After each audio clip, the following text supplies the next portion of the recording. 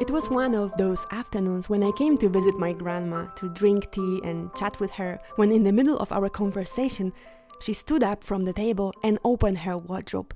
She was searching inside for a while when she finally took out some brown paper packages tied up with strings and handed them to me.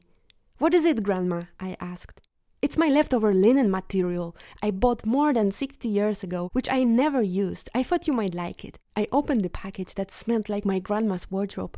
Inside were layers of linen fabric, some in pastel colors, light blue and carnation pink, and some having large yellow dots patterns.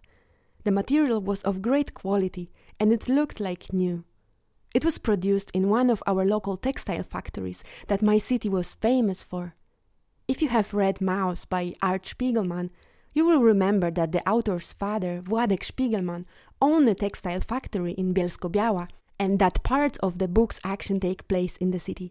So I immediately draw connections between my city's identity, its history, its textile industries, the Holocaust, the stories of my family, and me growing up in that very same place. Perhaps the material was even produced in the same factory that the family of Art Spiegelman once owned. I don't know.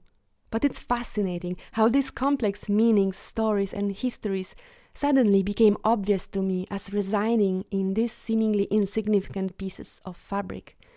Somehow that proximity of these textile factories and that horrible past and my own innocent childhood in that place became meaningful to me in a strange way. I took the material my grandma gave me and decided to have my shirts sewn at the tailor's or seamstress's.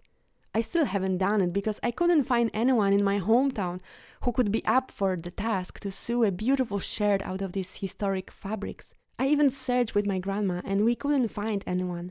I think I will try to find someone in India next time I'm there. The art of handmaking clothes seems to be disappearing here, in the same way some of the stories do.